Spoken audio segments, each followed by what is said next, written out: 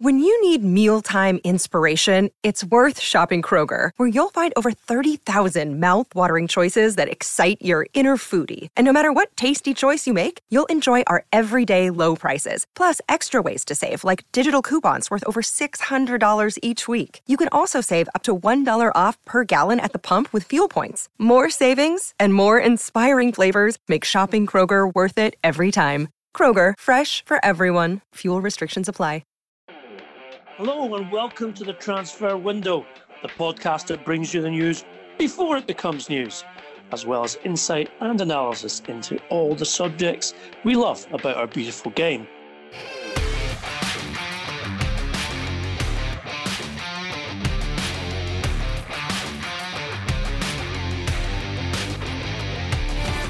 I'm Ian McGarry, and with me as always is Duncan Castles.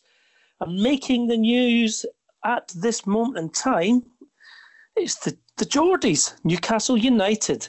Of course, they've been the subject of takeover talk for more than 2 years now. Now, it appears to be on the verge of actually happening.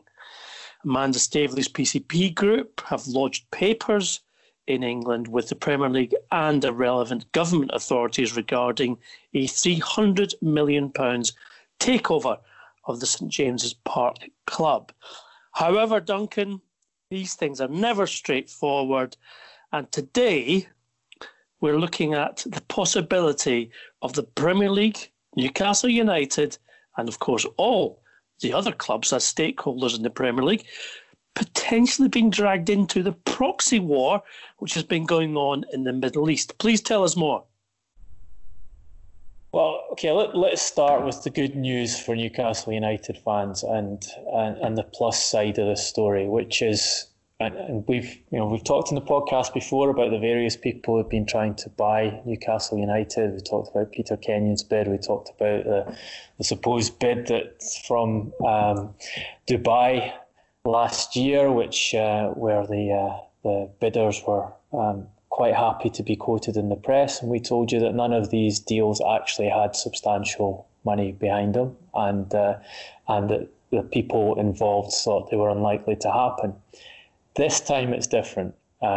This time the information I have is that Mike Ashley is ready to sell and has agreed a price, and it's circa £300 million, which will be paid as cash in full to him. He will take his personal debt, which is believed to be around £120 million of owners' loans to the club, out of the club, and the new owners will inherit a club with no debt, actually making a substantial profit on the purchase he made in 2007. And, well, Newcastle will then have 80% ownership by the Kingdom of Saudi Arabia, specifically by Saudi Arabia's Public Investment Fund, the chief executive of which, Yasser Al Rumayyan, will become chairman of Newcastle United. In his own words, in a recent interview, the PIF fund is today worth more than $330 or $325 billion. He says his aim is to increase the value of that fund to $2 trillion by 2030. So we're talking about, by some margin, the wealthiest owners in football. How much of that money goes into Newcastle United? Obviously, a $300 million deal is a fraction of the PIF's assets. Interesting to note that last November, PIF, because of Yasser Al Rumayyan, put $400 million into a company called Cloud Kitchen, $400 million into a company called Cloud Kitchen, which was set up by the former lead figure in Uber, another company that Al Rumayyan has put a huge amount of money in, a $3.5 billion investment into it, because, as he said, he liked the app when he used it. So they've got a lot of money to play with. The setup, I'm told from people involved within the deals, will be this, that Amanda Staveley will go on the board of Newcastle United. She'll be joined there by Jamie Rubin, with the Rubin brothers taking a 10% stake in the club. Staveley's PCP will have a 10% stake. I'm told that PCP will run the club. So although Yasser will be the chairman, the day-to-day running of the club will be done by PCP. They will retain Lee Charnley as managing director for an initial period. My expectation will be that they will bring in their own chief executive after a while. They won't commit to that, the discussions I had with them. They will bring in a director of football. They intend to overhaul the scouting staff. Steve Bruce is to remain in place. They believe that Bruce has done a good job and they see no reason to change him when the takeover takes place. Remember, Newcastle are currently 13th in the Premier League. They are 8 points ahead of relegation and they are 10 points behind Manchester United in 5th. If you ask what their ambitions are for the club and their intentions are for the club, they say it's to take it to the top. And quizzed on that, there's kind of a reluctance to say, well, we're going for the Champions League. But what they want in the short term is consistent European qualification. They want to take advantage of the depressed transfer market. They want to be much cannier in the way they recruit players. They obviously want to overhaul the running of the club. Newcastle United's commercial revenue is only marginally higher than it was when Mike Ashley took control of the club. So there's huge scope there to expand the revenues, they believe, by managing the club better.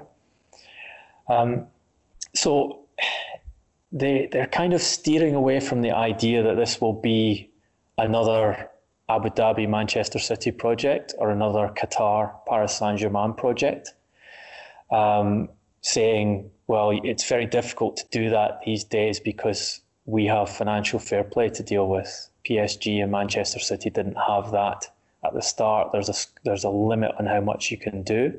But Newcastle are a club with a huge support. It's a single city club.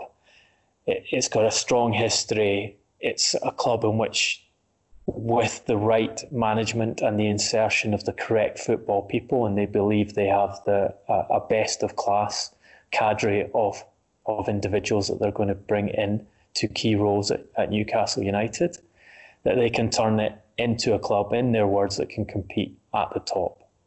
So that's the positive. And they are clear that Mike Ashley has no way out of this deal, that the commitment is made, the contracts are signed, and it's dependent purely on Premier League approval.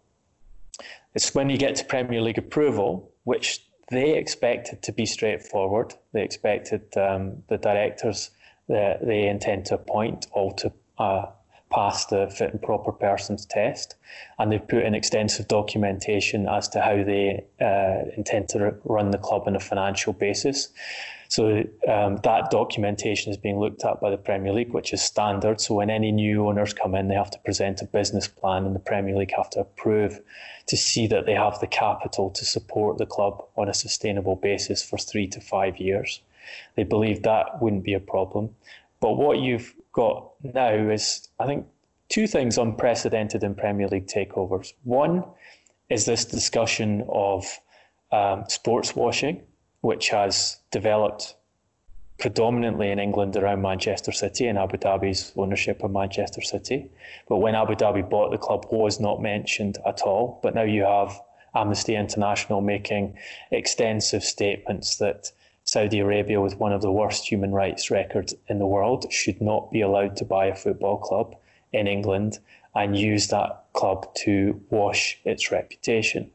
The second thing is, one of the major rights holders of the Premier League, beIN, the Qatar-based broadcasting group, writing a letter to every single Premier League chairman and to the chief executive of the Premier League, arguing that the Premier League should block this takeover of Newcastle United by Saudi Arabia because of and I quote, the notorious and industrial scale theft of the Premier League's intellectual property by Saudi Arabia. So what BN are referring to is that a channel that is broadcast on the Arabsat station out of Saudi Arabia around the Middle East called BOutQ, which has taken the signal from BN's paid for coverage of the Premier League in the Middle East and North Africa and sent it to its subscribers at a far cheaper cost. So basically they're claiming piracy of their broadcasting rights of the Premier League's intellectual property by a major Saudi Arabian broadcaster. And they're saying because this has happened, the Premier League should not allow Saudi Arabia to come in and own a Premier League club. So, Duncan, what we have here, let's sort of separate the 2 points. I've got some personal experience in terms of I was asked by an investment group my thoughts, I think it was about 2013, who were looking to buy a club in England. And my take on it then, as remains now, and I think many people would agree, is that there are two big underdeveloped and certainly with lots of potential still to grow clubs.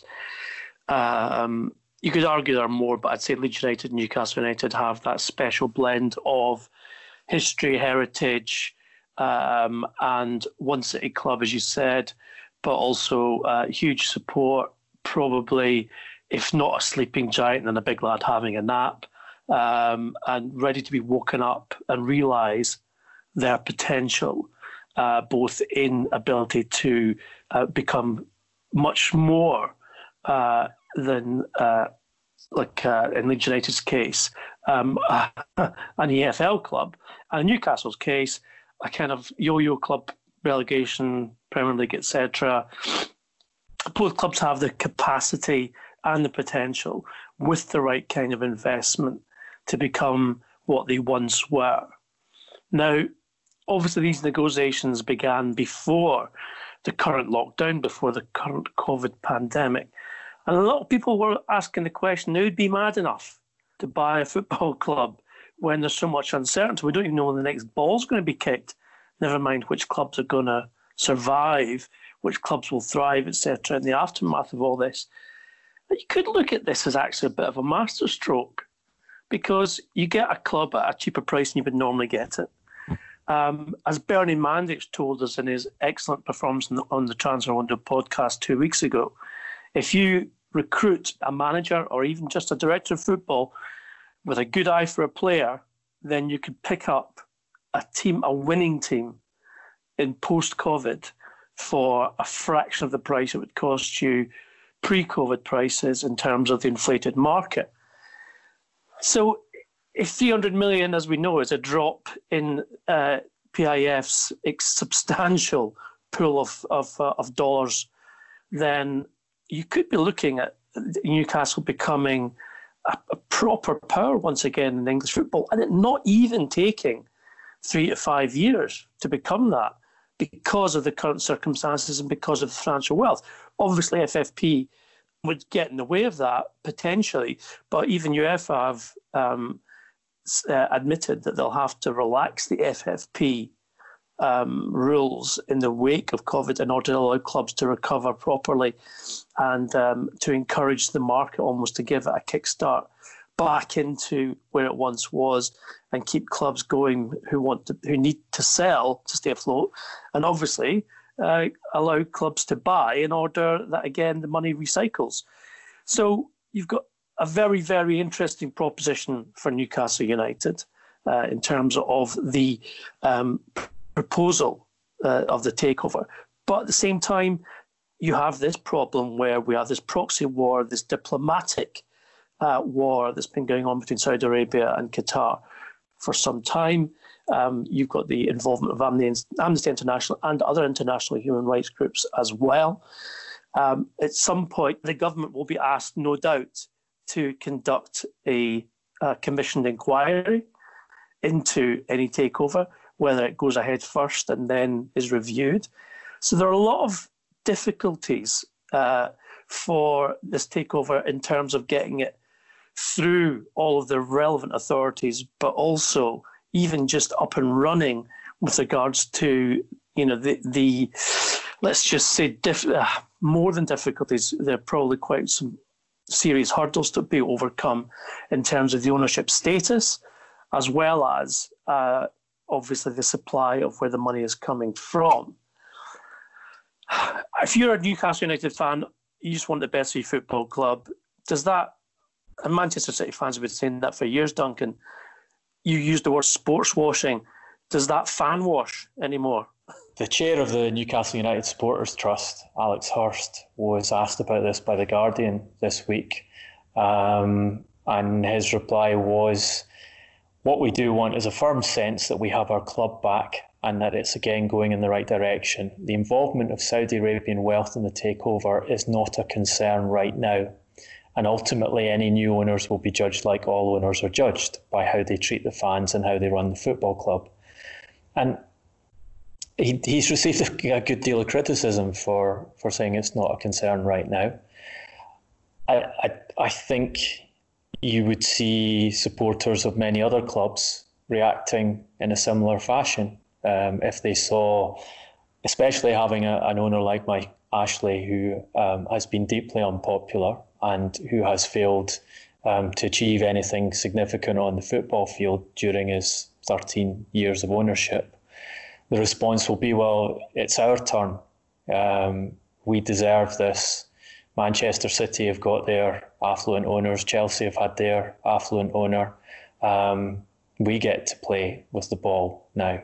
And why should you criticise us? Because there are other clubs in the league with similarly questionable ownership groups in charge, and sport is separate from politics, etc., etc., etc.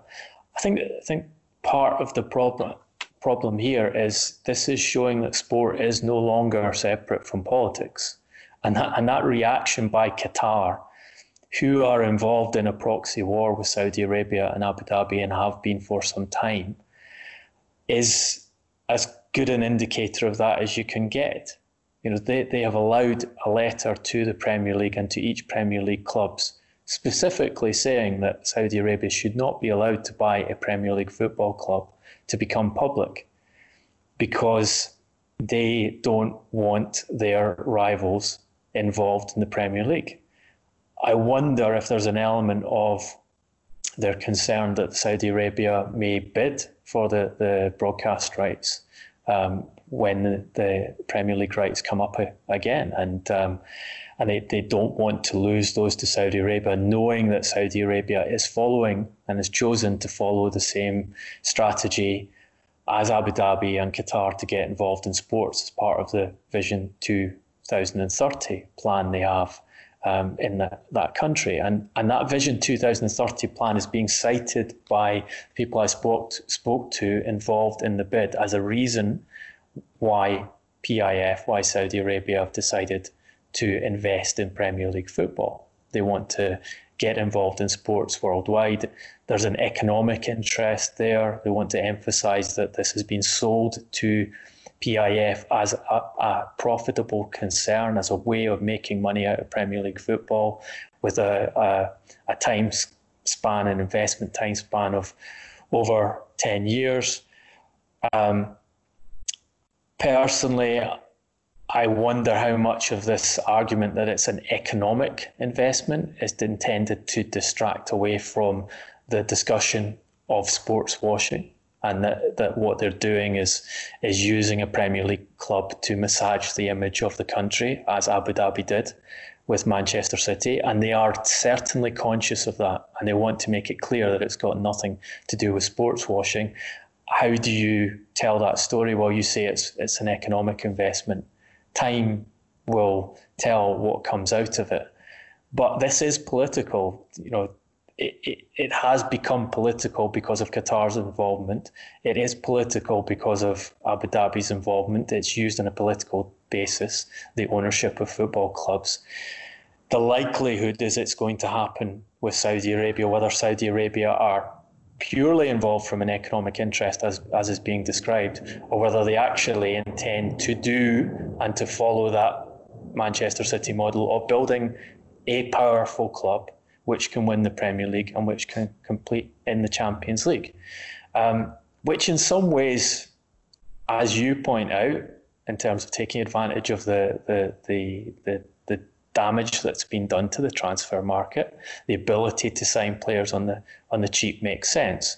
I mean, I've talked to people who are directly and strongly involved in football takeovers in the Premier League on a historical basis, and they question why Saudi Arabia should be buying Newcastle United, from the perspective of, if you want to win as a football side, if you want to go down the sports washing route, would it not make more sense to buy a finished product like Liverpool, a huge club like Manchester United, or one that's close to being a finished product like Tottenham Hotspur, where you have a good squad, you have the training ground already in place, you have the stadium already built.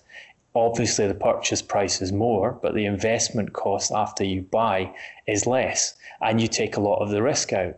So the argument that Newcastle United is a great buy and it's a great time to do it is dependent on getting everything right. We forget that Manchester City made some mistakes to begin with, getting into bed with the wrong managers and the wrong agents, which cost them money. But they had ultimately a very coherent professional strategy in terms of we are going to get the best people in. We'll give people the chance to prove they're good enough. If they're not good enough, we'll get rid of them and we'll buy better. And if you compare Manchester City's success as a football club and building themselves into the best team in one of the most competitive leagues in Europe to the way Qatar have worked with PSG, it really is a dramatic difference in terms of the efficiency and effectiveness of what they've produced. And that's not easy to replicate. You do need to have the right people leading the club. You do need to have the right people in recruitment. You can't afford to make too many mistakes. And in a financial fair play environment, as much as it exists after COVID-19, those issues are still relevant. Can you make the right decisions at the right time? Everyone now knows how much money Newcastle United have got to play with. So for sure, you have all the most prominent agents in the world calling Newcastle United up and trying to find out how much money they're prepared to spend. Can you avoid getting sold the wrong players? Do you decide to go down the route of Paris Saint-Germain and try and buy the most expensive, the most prominent individuals? Or do you take the more sensible strategy that someone like Wolves have done to get themselves into a position of strength in the Premier League and look for the bargains, look for the players you can acquire without big status, but will have great value on the pitch? None of these things are a given just because you have rich backers behind you, and they are putting in charge PCP Capital to run the club. Remember, PCP Capital's involvement in football is to broker the sale of Manchester City to Abu Dhabi, which is a huge success, but they've never run a football club before. So this is new ground and new territory for them, regardless of how impressive it may be that they've managed to convince Mike Ashley to sell to an affluent backer that they've brought in to buy the club. And again, also remember, PCP have been trying to do this deal for a long time. Saudi Arabia weren't in the picture from the start. This is one of a number of investors they've sold this project to, and Saudi Arabia are the one that they've convinced to go with it and use their money to secure that deal on paper with Mike Ashley.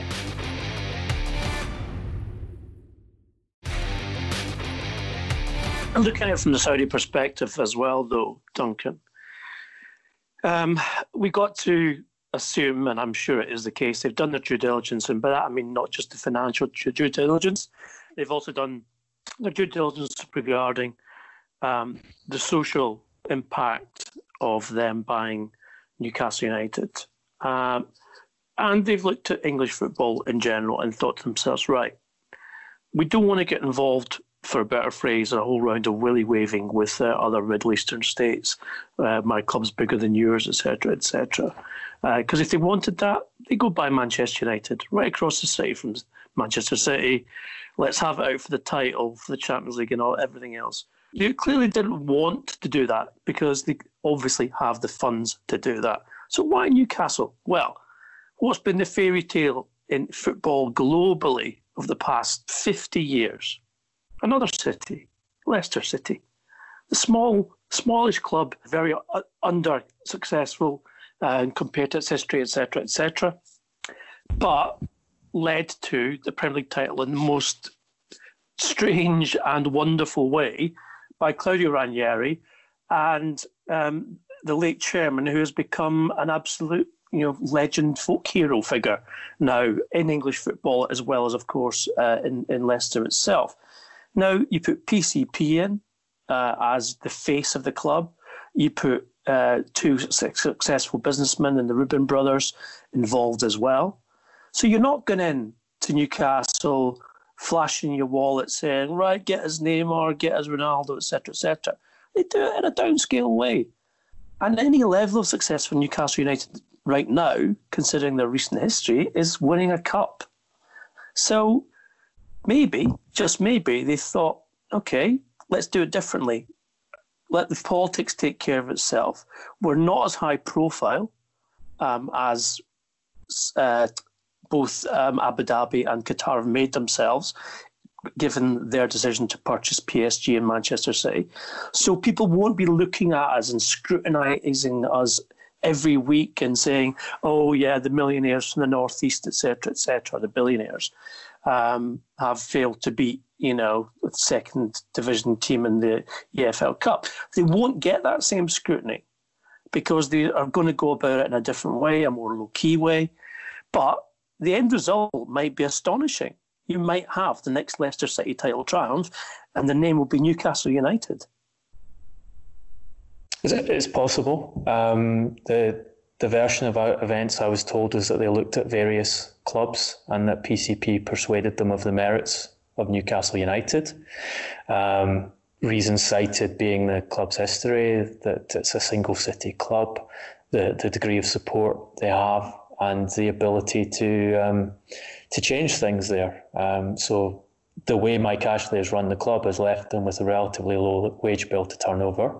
They tend to make profits, not big profits, but they tend to make profits. So from a financial fair play perspective, it's an easier club to come into because you've got to get a bit of room to work in the budgets to spend on players in that way. In some senses, it's a bigger club than Manchester City were when. I think that's the Abu Dhabi. The klaxon's going off for the Man City fans there, Duncan. But if you were to go back to when Manchester City were bought by Abu Dhabi and compare their status in the English game and the quality of support they had, the number they're getting into the stadium, the quality of the stadium, etc., probably Newcastle United were the bigger club then. Sure, so. But no, I agree with you. Go back to when Thaksin Shinawatra bought the club. There were fans at Manchester City who could remember playing in the second division. So Man City's rise from where they were after the first takeover to Abu Dhabi to now has been quite incredible. And in a way, Newcastle United mirror Man City in a way because they're not Man United. Because for the very fact they're not Man United, they're automatically the underdogs. And people, when they say, oh, who's your favourite second team, etc., okay, Man City doesn't come top of that list, but they would come quite close to that list if, especially, you're from that part of the country, but you're not Mancunian. Now, if you ask anyone, do you, well, maybe, I don't know, Derby fans, do you resent Leicester City winning the Premier League? They would say, no, we celebrate it. And it was a national celebration when Leicester City won the Premier League. In fact, I mean, I've got no interest in Leicester City whatsoever, apart from being quite friendly with Claudio Ranieri. But I was glued to that campaign. I watched every Leicester City game, and every time Vardy knocked in a goal, I was celebrating like a Leicester City fan. Now, it wouldn't be the same for me for Man United, Liverpool, whatever, because, it's not the same feel good. But I tell you what, I think everyone would for the Geordies. I think Newcastle United is a club kind of close to the heart of many football people in this country. So if they were to succeed, or if they were to go on the rise and do well, very few people outside of Sunderland would resent it.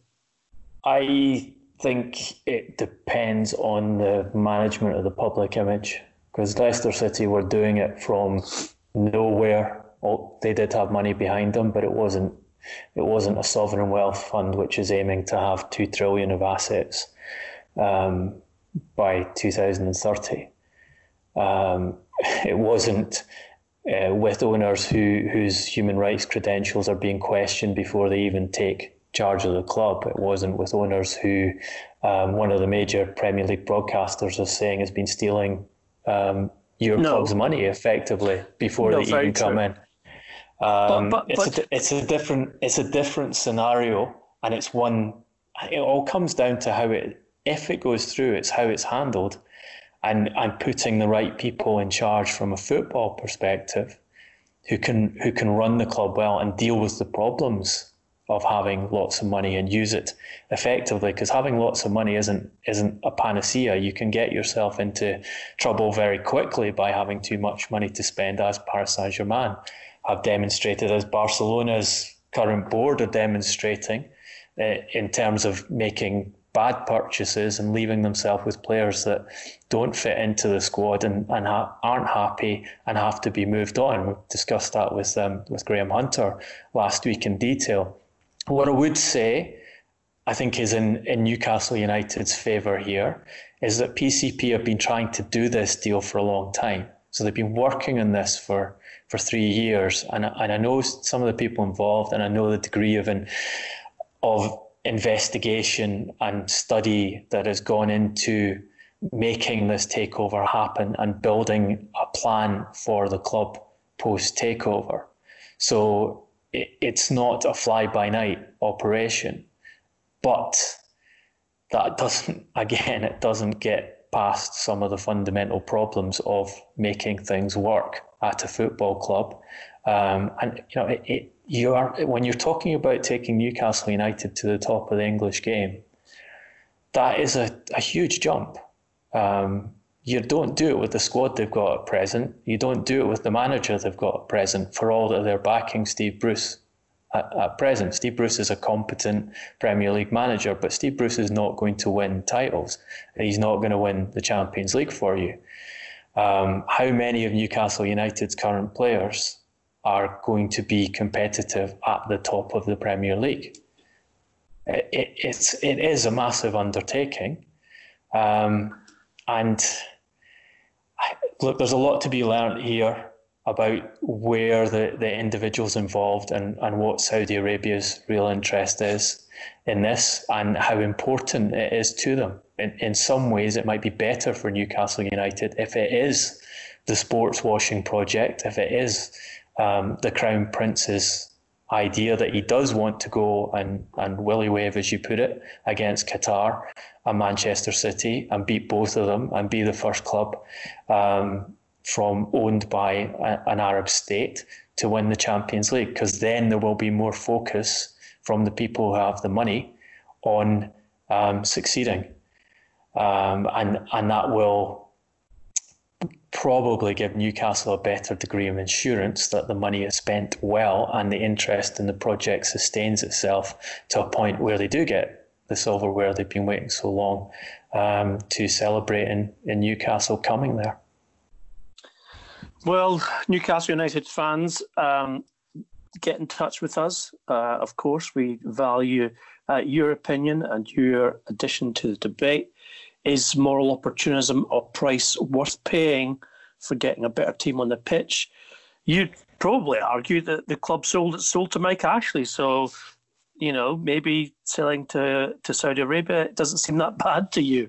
And that's unfortunately the moral quandary that you now face. because we will be talking about this, I'm sure, for weeks to come. I think we've given you a very, very analytical and very strong informational podcast today regarding where the situation currently stands. But of course, we will be back on Friday. So if you have questions, if you have opinions, then please send them to our social media channels at Transfer Podcast on Twitter, on Instagram, and on Facebook. We've got some more news for you before we close this particular edition of the transfer window. It concerns Manchester United's long-term pursuit of the Borussia Dortmund and England international Jadon Sancho. It seems that never a day goes by without another mention of this particular transfer, Duncan. My information as of today is that there's no fee has been agreed between Dortmund and Manchester United. In fact, they are quite some way off that. Of course, the current situation regarding the global pandemic, I think both clubs are waiting to see how that pans out with regards to before trying to come to the correct valuation of the player. Obviously, Dortmund have been quoting 120 million euros. Manchester United not prepared to pay that. I'm told some people inside Old Trafford believe that Sancho could be gotten for as little as 60 million euros once we start playing football again and the window is open. Another little bit of detail, Duncan. I know you'll probably be on the same Zoom site as the Man U players playing FIFA 20 with them. Other football games are available. Jadon Sancho's certainly been on there. Apparently he's quite the whiz and has been playing with his England teammates and maybe even his new Manchester United teammates. So, apparently playing mostly as Dortmund, but sometimes as Man United. Would you see that as a good sign, the Indian signs for United and Sancho, Duncan?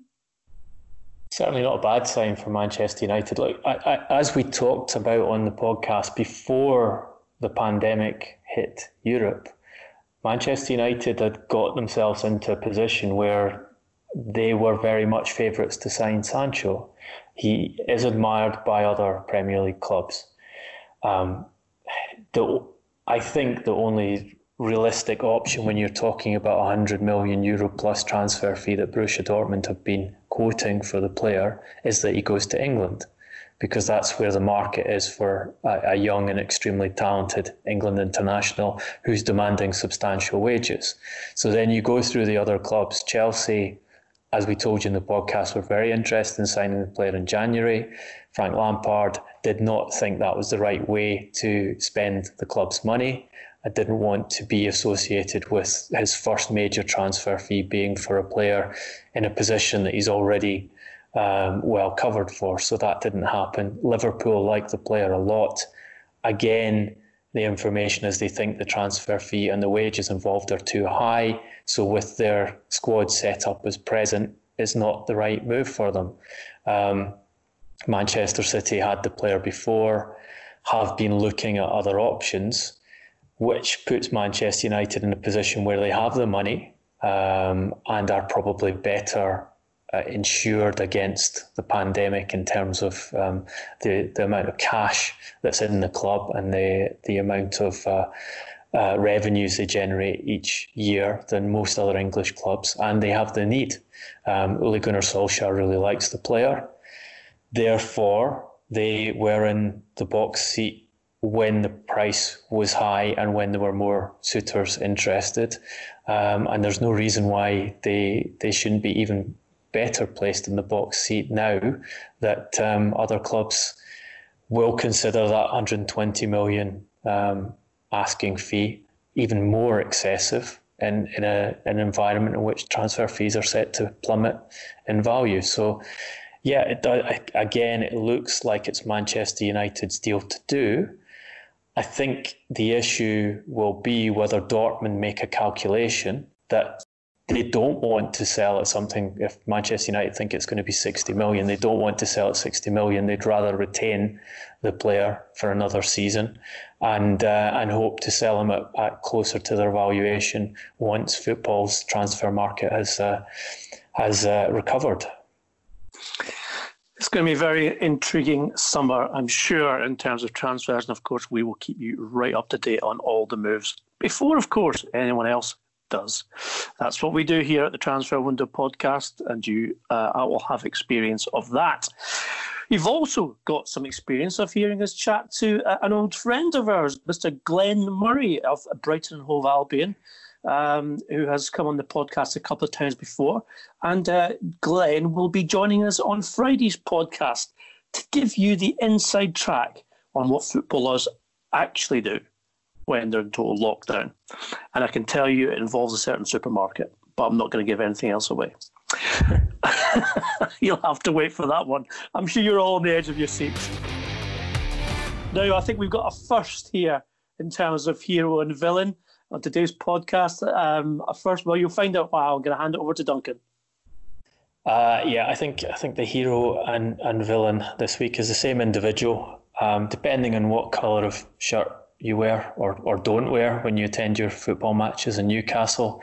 It will be Crown Prince Mohammed bin Salman, chairman of PIF and leader of Saudi Arabia. Well, I'm just going to cast my own net there, Duncan, and say that we've got to award Mike Ashley villain as well. So there you go. You've got an outgoing Newcastle United and an incoming one, both villains on the same day.